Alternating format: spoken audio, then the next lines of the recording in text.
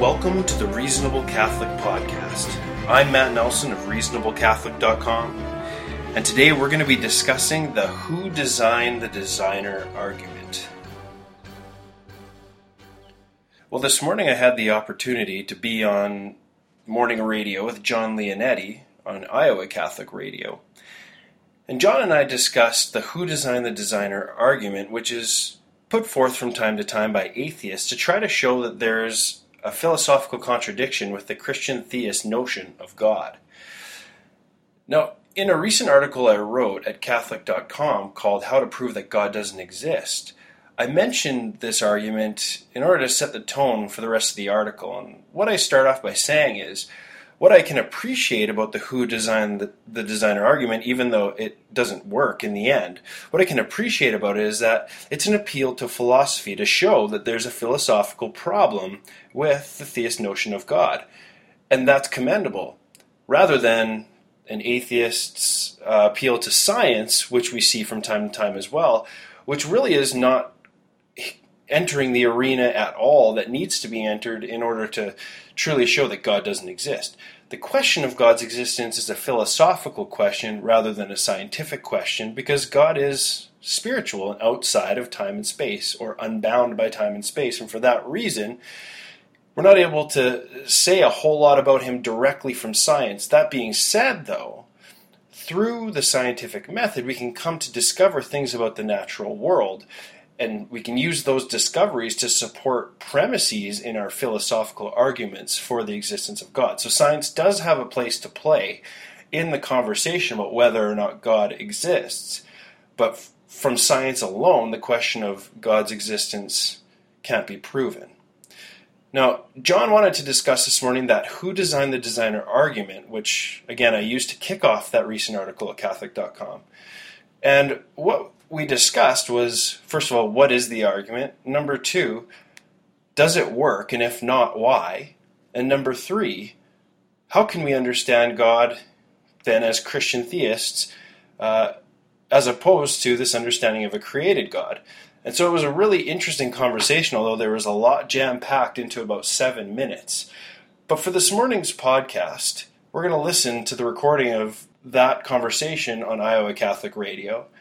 And hopefully you'll find it enjoyable, although it is, like I said, quick, abstract, and hard-hitting, but it was a good time, and so here it is. Appreciate you being a part of this show today on June 9th, this Thursday, already going through June.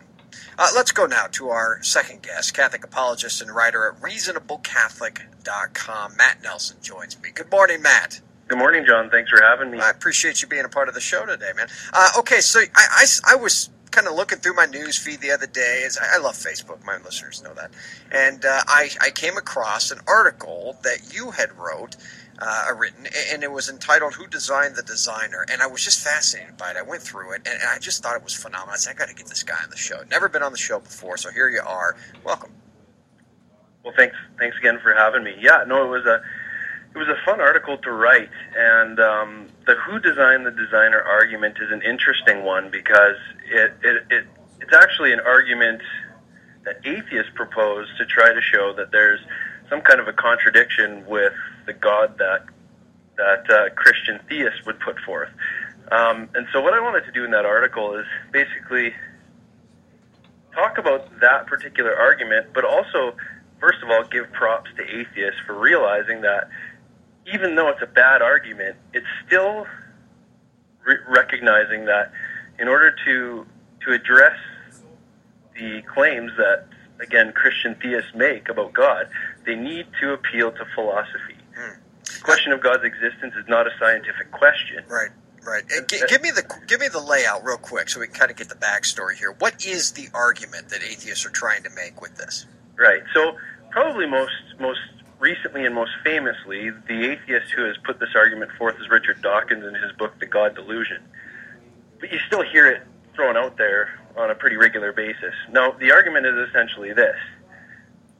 Everything that exists has a cause. If God exists, then God has a cause. So who designed the designer? Right. And so they're trying to show that, we claim that there's one God, one all-powerful, all-loving, all-present God, but according to their argument, it would seem that there's more than one God like that. Right. And so, of course, it's not coherent when philosophically taken apart. And one of the great apologists, not to mention theologians and philosophers, that has really shown that there's no coherence in this argument once you get past the surface, was St. Thomas Aquinas. So what you're saying is we've had an answer to this for 800 years. Yeah, well, in fact, more than that, because what St. Thomas Aquinas did with his arguments, particularly the 5 ways, which are laid out more briefly in his Summa Theologica, but laid out in even more detail in his Summa Contra Gentiles. What St. Thomas did is he actually drew from classical philosophers like Aristotle and Plato, who were, by the way, pagan philosophers, who were still able to draw conclusions philosophically that God exists as pure and limited being, or existence itself. And then St. Thomas Aquinas was able to take the work that they had done and just kind of break it down even further to just show the rigor of the argument and the internal coherence of the argument. That's interesting. So, again, the argument, and we're talking to Matt Nelson right now, folks. I saw an article he wrote, and you write quite a bit, reasonablecatholic.com. You've been on Catholic Answers Live as well, and really your work as an apologist and a writer. The article is called Who Designed the Designer? The argument stands where, of course, every domino that falls has to have a subsequent cause, so a domino that hits that. But we make a very different claim, and the claim is that God stands alone, right? There was nothing that caused God. As St. Thomas Aquinas says, he is the first cause. Why do we say that? What is Thomas's argument for God being the first cause? Well, he recognized that in nature, what we find is caused causes. So we find effects in nature that had a cause prior to it that was not it. So, for example, I can't cause myself. I was caused by my parents, who existed before me. If it was possible to cause yourself, or for a thing to cause itself, then it would be possible in this world to be your own father or mother, which obviously is an absurdity. So what St. Thomas Aquinas realized was that there are these caused causes that we find in the universe, but if we trace those causes back, so for example, take whatever you want, a book that was written. Well, who? Or a book. Let's say I'm holding a book in my hand right now, and someone asks me, "Well, where did you get that book?" Well, I got it from Jim. Where did Jim get the book? Well, he got it from John, and so on and so forth. If you follow that back in an infinite regress, you run into a problem because, well, who gave the book in the first place? An infinite regress leads to philosophical absurdities. So, what St. Thomas Aquinas realized was that there had to be a first cause who required no cause of himself, but his pure actuality, pure existence, which gives being, just like we were talking about giving a book. God gives being, although he didn't require anyone to give him being because he's existence itself, and that being is then given forward. But it's not like a domino effect, because when we watch one domino knock into another domino, well, as soon as domino A knocks into domino B, domino B knocks into domino C, domino A is no longer needed to cause that effect. It's already done its work. But Thomas's argument, although we probably don't have time to get into the rich details of the argument, said that not only is God the first cause, but he's also a sustaining cause.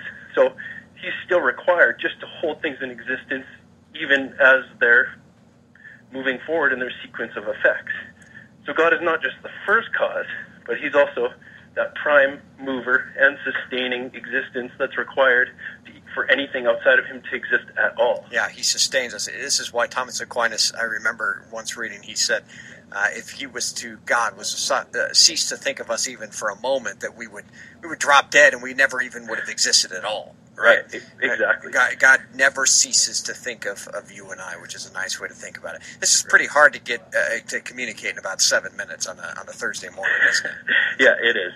And one other thing that I would add, just real quickly, is if that was too abstract for people, just quickly imagine 3 boxcars just sitting on a railroad track. Well, in and of themselves, they're not going to move anywhere. But if you add an engine car to those 3 boxcars, suddenly they're all going to move because of that first mover. Well, what's the difference between the engine and the 3 boxcars? the engine can move itself. The boxcars can't. So in order to even have change in this world from one cause to the next, we need something like that engine that can move itself but doesn't require anything else.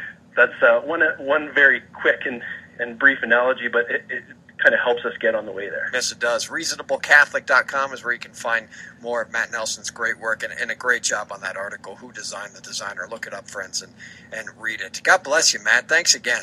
Thanks a lot, John. Appreciate it. All right. Again, friends, ReasonableCatholic.com. That's Matt Nelson, everyone. Interesting stuff. I know it's hard. It's hard to sometimes stay in the conversation on this stuff. We might want to think to ourselves that this heady stuff or this philosophical stuff is for all the top-level theologians and the smart ones that are kind of, remaining up there having this conversation. But I think this is good for us because anymore we're being presented with arguments like this. And the nice thing about the Catholic Church is, as we said with Matt, we've had arguments against them for, 1,500 years, 1,800 years, even 2,000 years. Some of the greatest minds the world has ever known, philosophers and theologians, come right here from the Catholic Church, and even just in general, Christianity. There's great minds out there that are doing battle against this kind of new atheist wave. So it's important to stay in the conversation. If you don't feel well equipped for it, or you don't feel like you have all the right answers to it, and you have people in your life that are kind of pushing back on you, again, there's some great resources out there. ReasonableCatholic.com. Trent Horn on Catholic Answers Live, one of the best when it comes to this stuff. I mean it. Look at their podcasts or listen to their show or just go to Catholic.com, and he's got some great stuff on there as well. All right, the plane has taken off here. And so there it is. Good Times with Jon Leonetti on Iowa Catholic Radio, discussing the Who Designed the Designer argument. So be sure to check out the whole article that I wrote at the Catholic Answers blog, Catholic.com. You'll just see it on the main homepage there, and it should be the second or third one down, depending on when you listen to this podcast. Or you can just search Matt Nelson, and the article will show up. But please follow me on Facebook if you're not already. Like the page at Reasonable Catholic. And be sure to also subscribe to ReasonableCatholic.com so that you receive the posts that I publish immediately as soon as they come out. They'll come straight to your email.